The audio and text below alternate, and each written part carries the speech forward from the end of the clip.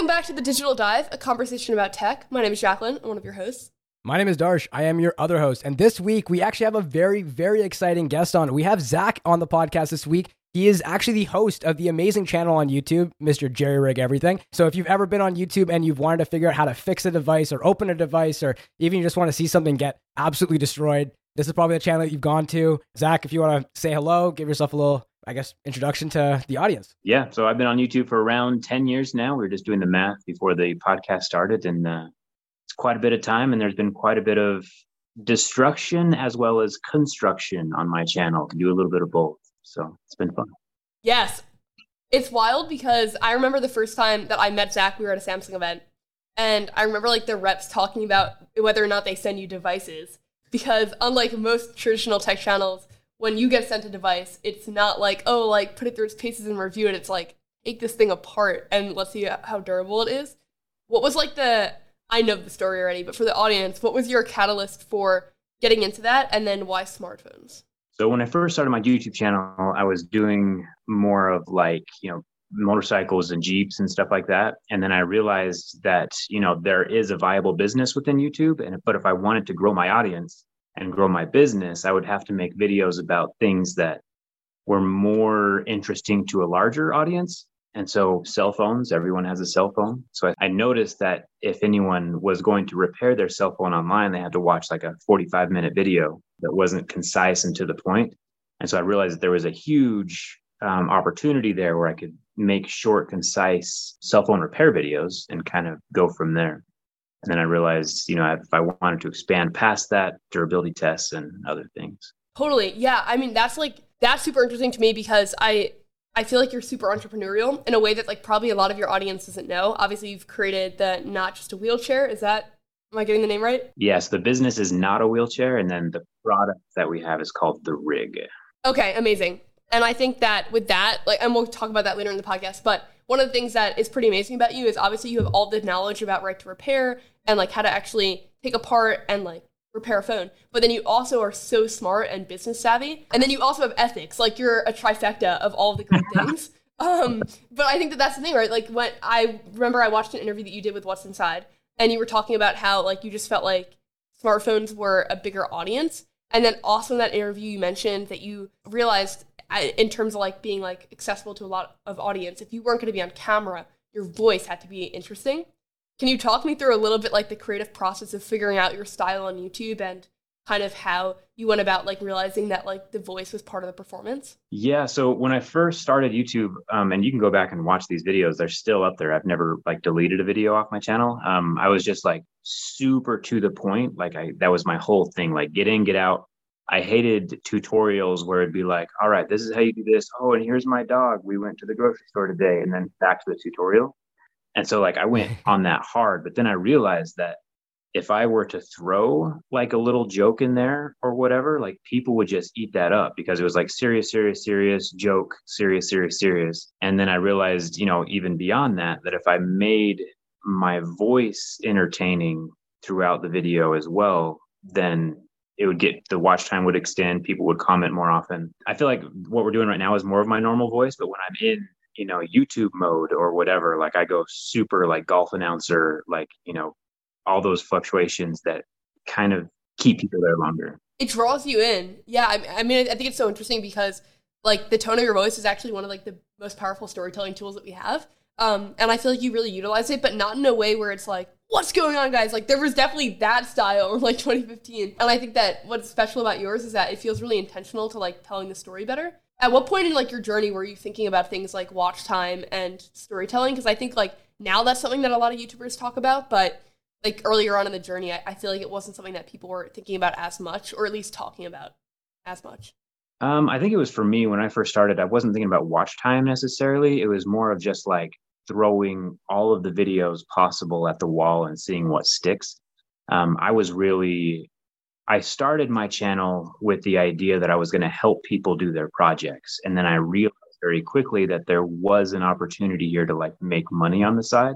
Yeah. And so money, I think, was my primary motivator of just, I think I have a video of me melting crayons with a lighter on my channel, a really long time ago. It's just okay. just random videos. And I remember back in the day, YouTube would tell you like how much money you made every single day. And I was looking at like my monetization. It'd be like, oh, I made 10 cents today. I made 25 cents today. By the end of the month, I can buy one hamburger. And I was just like, this is like so cool. It's the coolest thing ever. Obviously, you can make quite a bit more money now on YouTube. But yeah, so I would say money was my biggest motivator. And then after that, after like my initial growth, then we could like fine tune and think about watch time and stuff like that. But it was more about how many videos I could get on the web at once. Do you feel like there was also like this creative passion to make the videos? Or for you, is the more exciting part like the knowledge of the phone versus like the video production elements? Yeah, more of like, I wouldn't say I'm like necessarily like a camera fanatic or anything. Like I'm not about like setting up with perfect lighting or anything like that, or getting the colors all correct. Yeah, it was mostly just about like the storyline behind the video instead of the aesthetic qualities of the photography. Yeah. One of the things that you do that someone actually asked me to ask you about on Twitter was you include like the sounds when you're like scraping the metal on the phone or something. When you edit that, are you listening to that back like a million times, or are you just muting it? So it doesn't bother me anymore on most phones. Every now and then I'll be like, ooh, yeah, that was a good one. But when I first started my durability test, I cut that sound out. And so, Interesting. but then I realized that if I left that sound in, some people would comment about it. And those comments are what like drives your interactions and makes the video more popular. And so, and sometimes I even bump that sound up.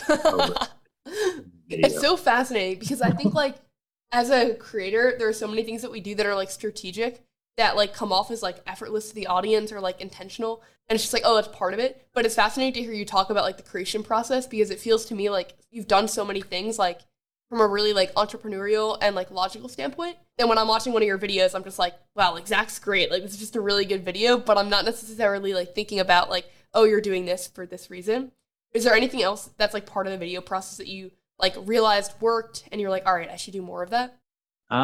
Two things. I think obviously when I first started, the money was a really big aspect of it. And I was like, 10 cents a day and 25 cents a day is like really, really great. But at the same time, like it would be nice if there was more money coming in, as any entrepreneur would say. And I realized very quickly that if I used like an affiliate program, because every single video that I made was like a repair video. And so it's like, you can buy your repair parts here, you can buy your tools here. And then like Amazon has their own affiliate program. There's different cell phone parts companies that have their own affiliate program. And then I could make, a portion of every sale that would go through that. So that was like a conscious decision, like, yeah. Hey, here's how to do this. Also, you can buy this part online and I'll leave that for you in the description. And so that allowed me to quit my job after 2 years of doing YouTube and about 30,000 subscribers. Wow. I was making about $30,000 a year, which was equal to my day job. That's amazing. Yeah. And then I could just quit my day job and like hit YouTube full time.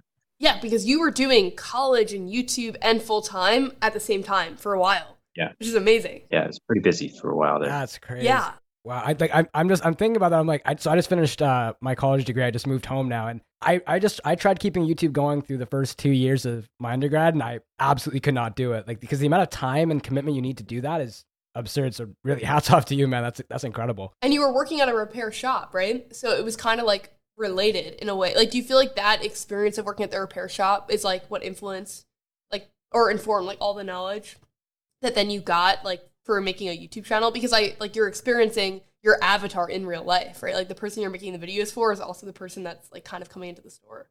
Yeah. And it was really helpful because I had kind of unlimited access to phones that needed repairing. And so I didn't have to go buy all my own phones starting off. I didn't even think about that. That's actually really smart. Yeah, that's clutch. All right, well, I want to also talk about, I think one of the things that, like, when I see in the headline, like, you're the first person I think of is right to repair. I think that it's obviously been a huge topic. We've been seeing, for anyone that doesn't know, just a quick summary, right to repair is basically, like, a lot of people want the ability to be able to repair their devices without the manufacturer. And a lot of manufacturers, like Apple, make it really difficult to do that. Like, they limit, if you're approved by Apple to do repairs, you're only allowed to do certain things. They can audit you down the line. There's a lot of information on it. Zach, you can probably give even a more thorough explanation, but there's also been some updates and improvements happening in the last year with right to repair. What would you say is like the state of right to repair right now, and where do you think it's going to go in the future? I think people are realizing how important it is. There was kind of like a phase back in the day where people just didn't care as much. But now, as things are getting like way more expensive and like breaking sooner, when it hits home, when it hits your wallet, people start caring a lot more about it.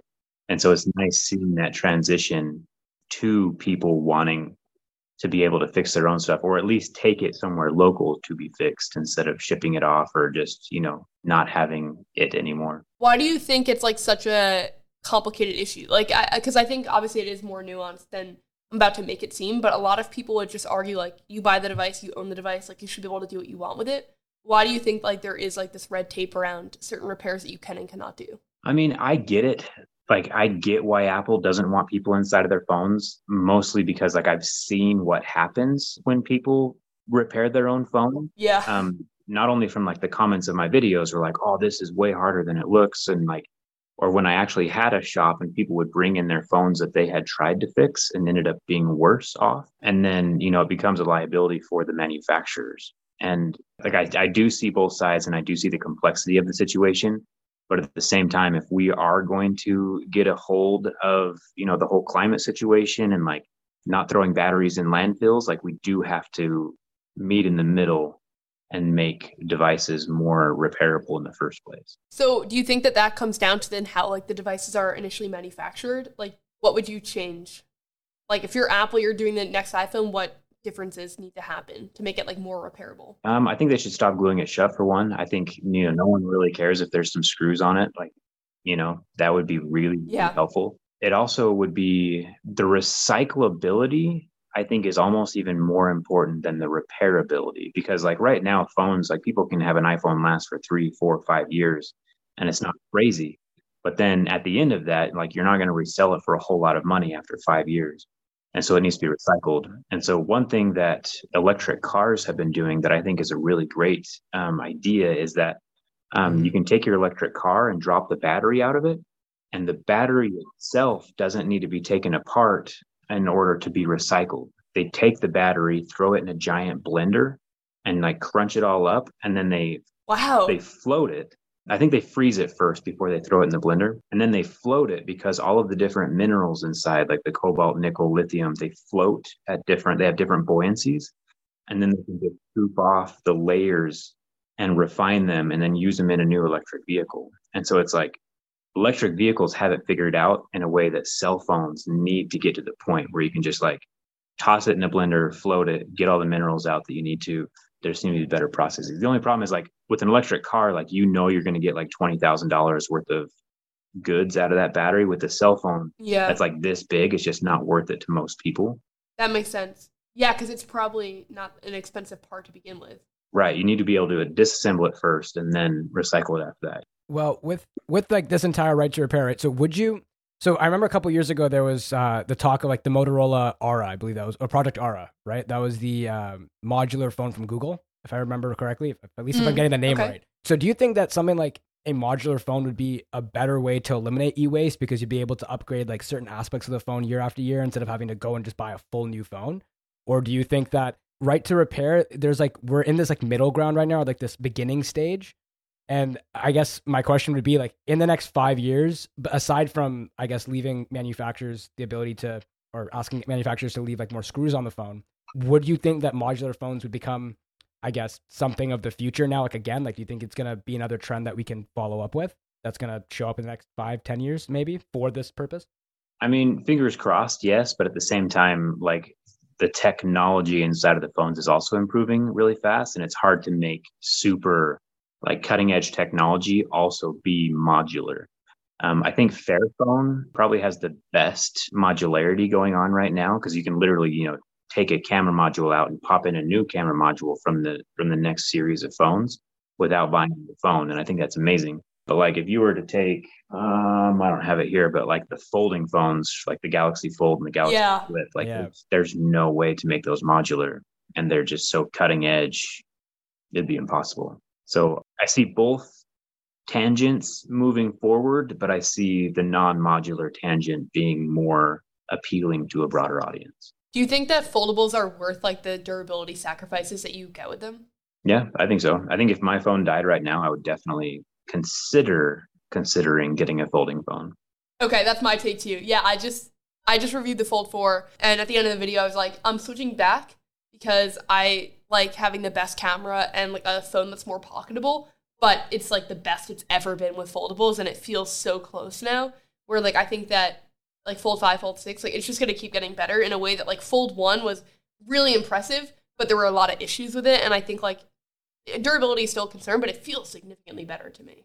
Yeah, I've been very impressed. Do you ever like consider when you're making a video on that, which is like bleeding edge tech, that your opinion on it is actually going to be like the one that most people care about because durability is one of the main factors with foldables? Do you feel like there's like a pressure or a weight with that of like, how do you like keep the optimism about tech, but then also give people like what they should know in the moment? I think I started to kind of like I started to like realize that a couple years ago, and then I've kind of dealt with that pressure by saying, you know, hey, it's okay to keep your phone for long periods of time. I mention like as often as possible, I'm looking for my phone and I'm talking on it right now.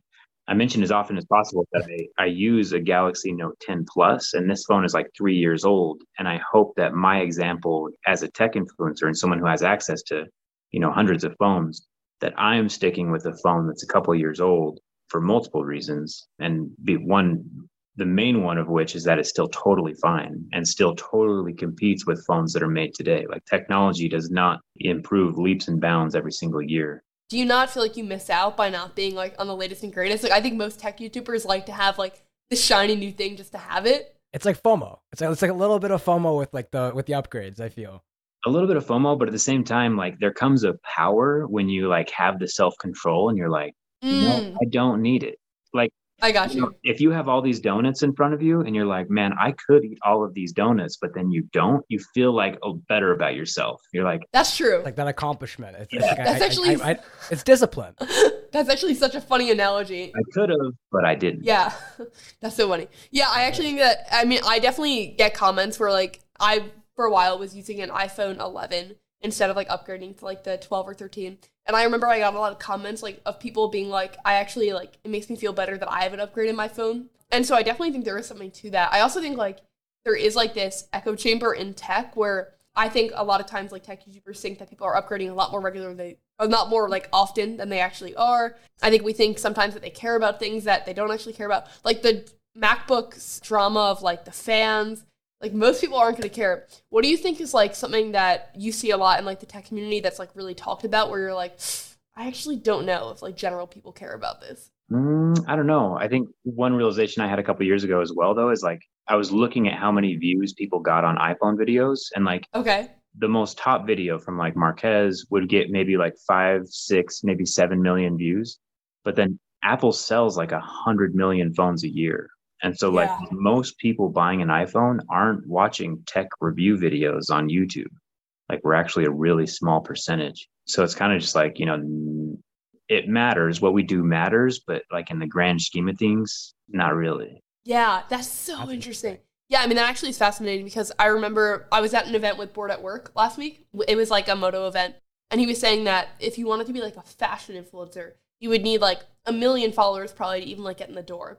And like in tech YouTube, it's so different. Like there are so many channels that get invited to these events that are like 10,000 subscribers or 50,000. And it's because like it's a much more like niche community in a way. Who do you think like you're making your videos for? Like I think I make videos for like the tech enthusiast that like wants to be entertained and informed about technology. For you, it feels like you're probably doing that, but then there also probably is like this average consumer avatar that wants to like fix their phone. Do you think that's like changed over time as you've done like more of like the durability testing versus like how to repair? Yeah, I think so. I think people find my channel if they're looking for something very, very specific, but then I hope they come back just because the videos are a little more entertaining than they expected. Yeah. Which is kind of fun. And like, you know, obviously there's the whole, over the years, my channel has like slowly evolved. Obviously we started with Jeeps and motorcycles, went into repair, then we did durability tests, then we did electric vehicles. And then lately I've been getting into like the accessibility space with our Not a Wheelchair company. And that's been like a whole different group of people who have been interested in like, you know, the elevator videos or like the stair climbing wheelchairs that we've reviewed. I want to talk about that because I feel like that is, first of all, so amazing that you're doing that. But also I think it's like a topic that needs a lot more attention on it. And like I feel like you do a really good job of like utilizing what you're really good at and then making it something that a lot of people can enjoy. Like, for example, you were really good at phone repairs and then you made it like an accessible topic for everyone. I think the same thing with this wheelchair. Can you talk a little bit about the design? Because I think you noticed like a gap in the market and then you filled it and like, it's just amazing. It's like crushing. Yeah. So for people who don't know, I started dating a girl who was in a wheelchair. She had a horse riding accident when she was 18. And people think that she's my daughter half the time, but she's actually 1 year older than me. So I just want to get that out. Wow. Like, just use this opportunity to tell the world. Right? It's like, I'm 34, she's 35. She's not my daughter. But anyway. So we started dating, and I realized very quickly that if we wanted to go outside and like, through a lawn or something like that, or on a gravel road on a normal wheelchair, that's like impossible. And if we were to get like an off-road wheelchair, it would be, $10,000 or $20,000, which isn't, most dates don't cost that much. Yeah. Yeah. And so I realized that if I took 2 electric bikes, welded them together with a seat in the center, I could make my own off-road wheelchair for way cheaper. And people really, really liked that concept and that idea. So we partnered with a local trike manufacturer, and we are making off-road wheelchairs out of bike parts that are half the price and twice the specs of other off-road wheelchairs. And so we've kind of taken that concept and run with it. And we have a bunch more products coming out this year, which is fun. Wow, you have more products coming out, like different things? Oh, yeah. We just bought a whole building that we're manufacturing 3 more products out of. That's amazing. I was just going to say, like, I'm just looking at Not a Wheelchair, and I don't, like, I just have this, I don't know, this desire, I guess. I really want to drift one of these. Like, have you tried drifting or, like, trying to do anything, like, absolutely absurd with one of these wheelchairs? Yeah, so the manufacturer, Utah Trikes, they actually had their, one of their guys at the shop, he put clear packing tape around the rear tires so they would just get rid of all of the traction. And he was spinning donuts around their shop. Oh my God. That's cool. On tile floor, which is pretty fun. That is wild. It's cool because I think you've talked about decrease world suck as like one of the reasons why you wanted to like show people how to repair their phones. This definitely plays into that as well. Do you feel like that's like your like overall like mission in any project you take on or don't take on? Yeah, I think so. I mean, obviously, I want my videos to help people, even if they're just like entertained slightly. I think that is a help in this day and age where a lot of social media is like, I don't know, a lot of social media doesn't make you feel good after watching it. Yeah, you feel like inadequate or like overstimulated.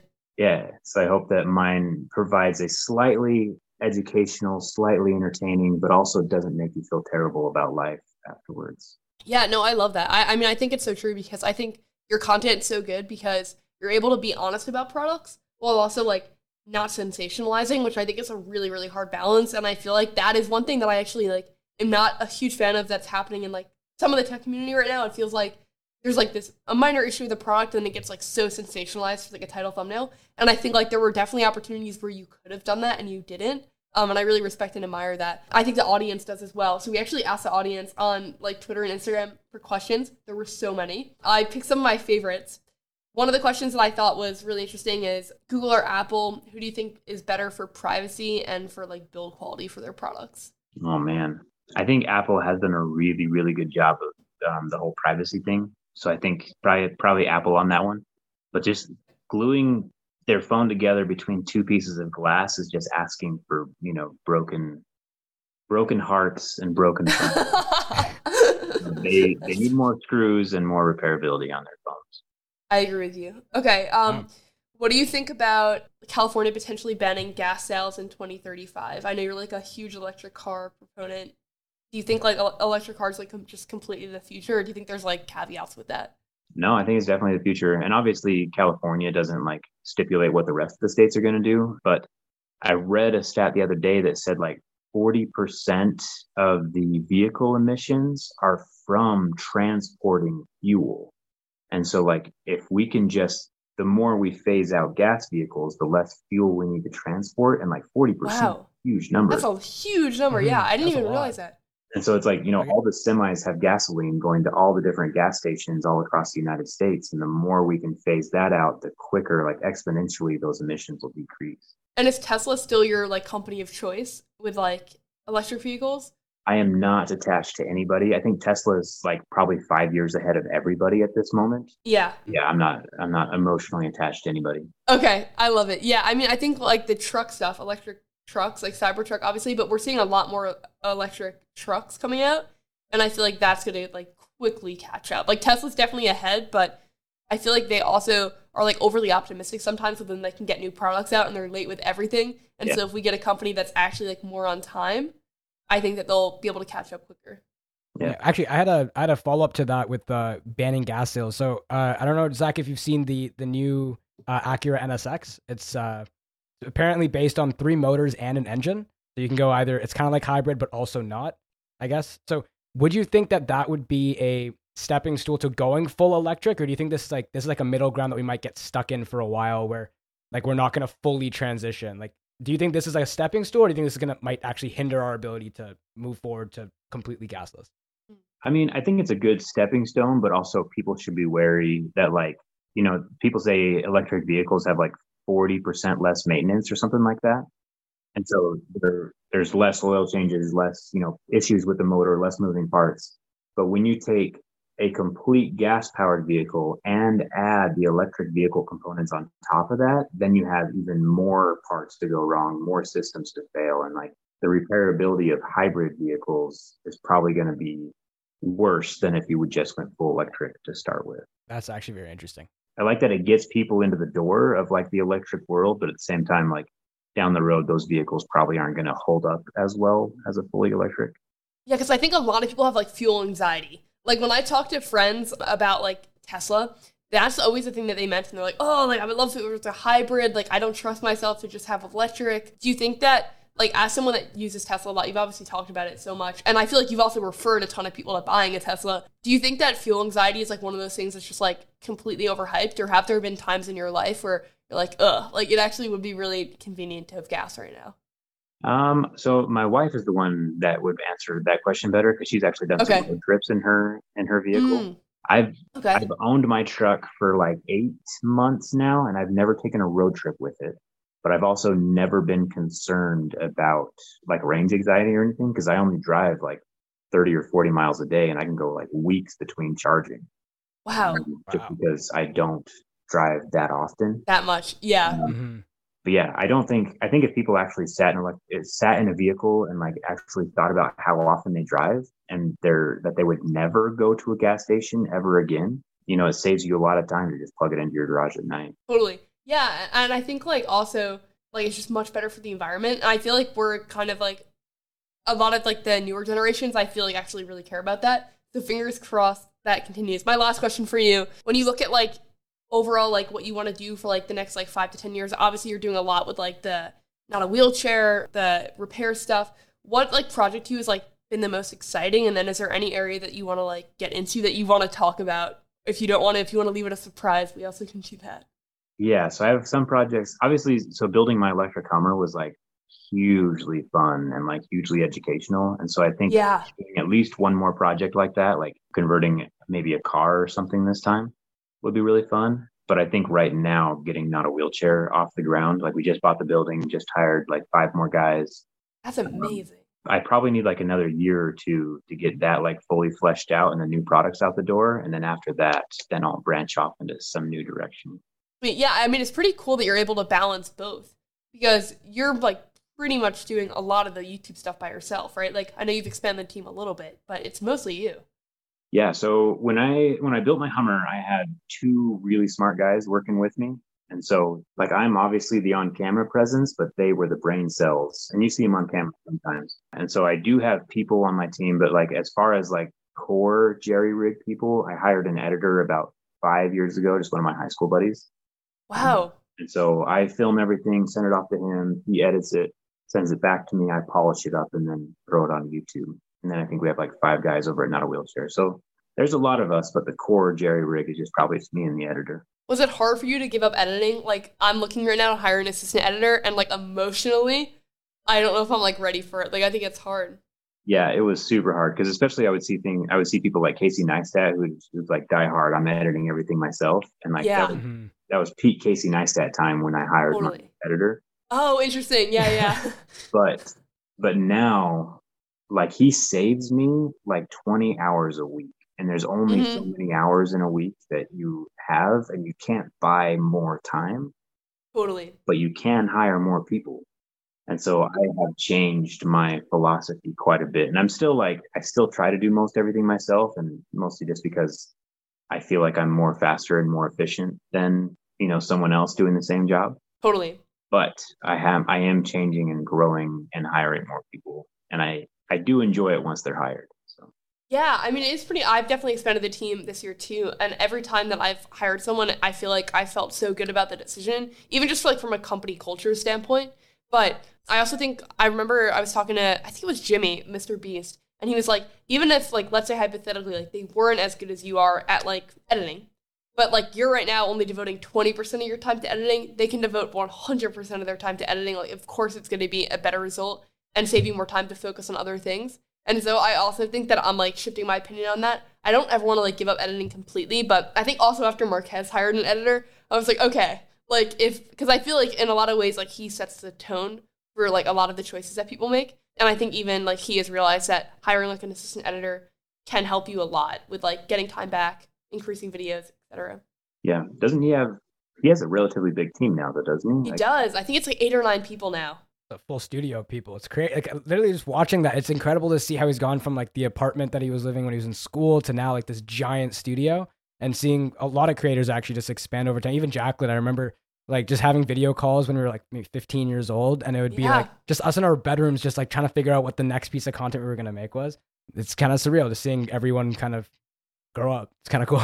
Yeah, it's amazing. I feel like the space has matured so much, even just from when Zach and I met a couple years ago, or I mean now it's probably 4 or 5 years ago, but I don't want to take any more time. You are the best. I love everything you do, and you're also just like so fun and likable. Thank you so much. If anyone wants to check you out, where can they find you on social media? Yeah, mostly YouTube, JerryRigEverything, and then Twitter and Instagram, Zach's JerryRig is where I'm at. So it's fun to hang out with everybody. Did you have to change that because people kept saying Jerry instead of Zach? Yes, I did. Yeah. It was a conscious decision to put Zach in my social media handles. Yeah, me too. Mine's NBT Jacqueline because people were never like learning my name. Yeah, you probably, I mean, yours is even worse because some people like just assume that Jerry is like your name. Yeah, long story short, Jerry was my grandpa who was really good at fixing stuff. And so the channel. Oh my God, I love that. And just kind of like, paying homage to him. So I love it. All right, well, you're the best. Thank you so much for coming on. Cool. We'll catch you guys next week, 8 a.m. Eastern, 7 a.m. Central. Thank you so much for listening.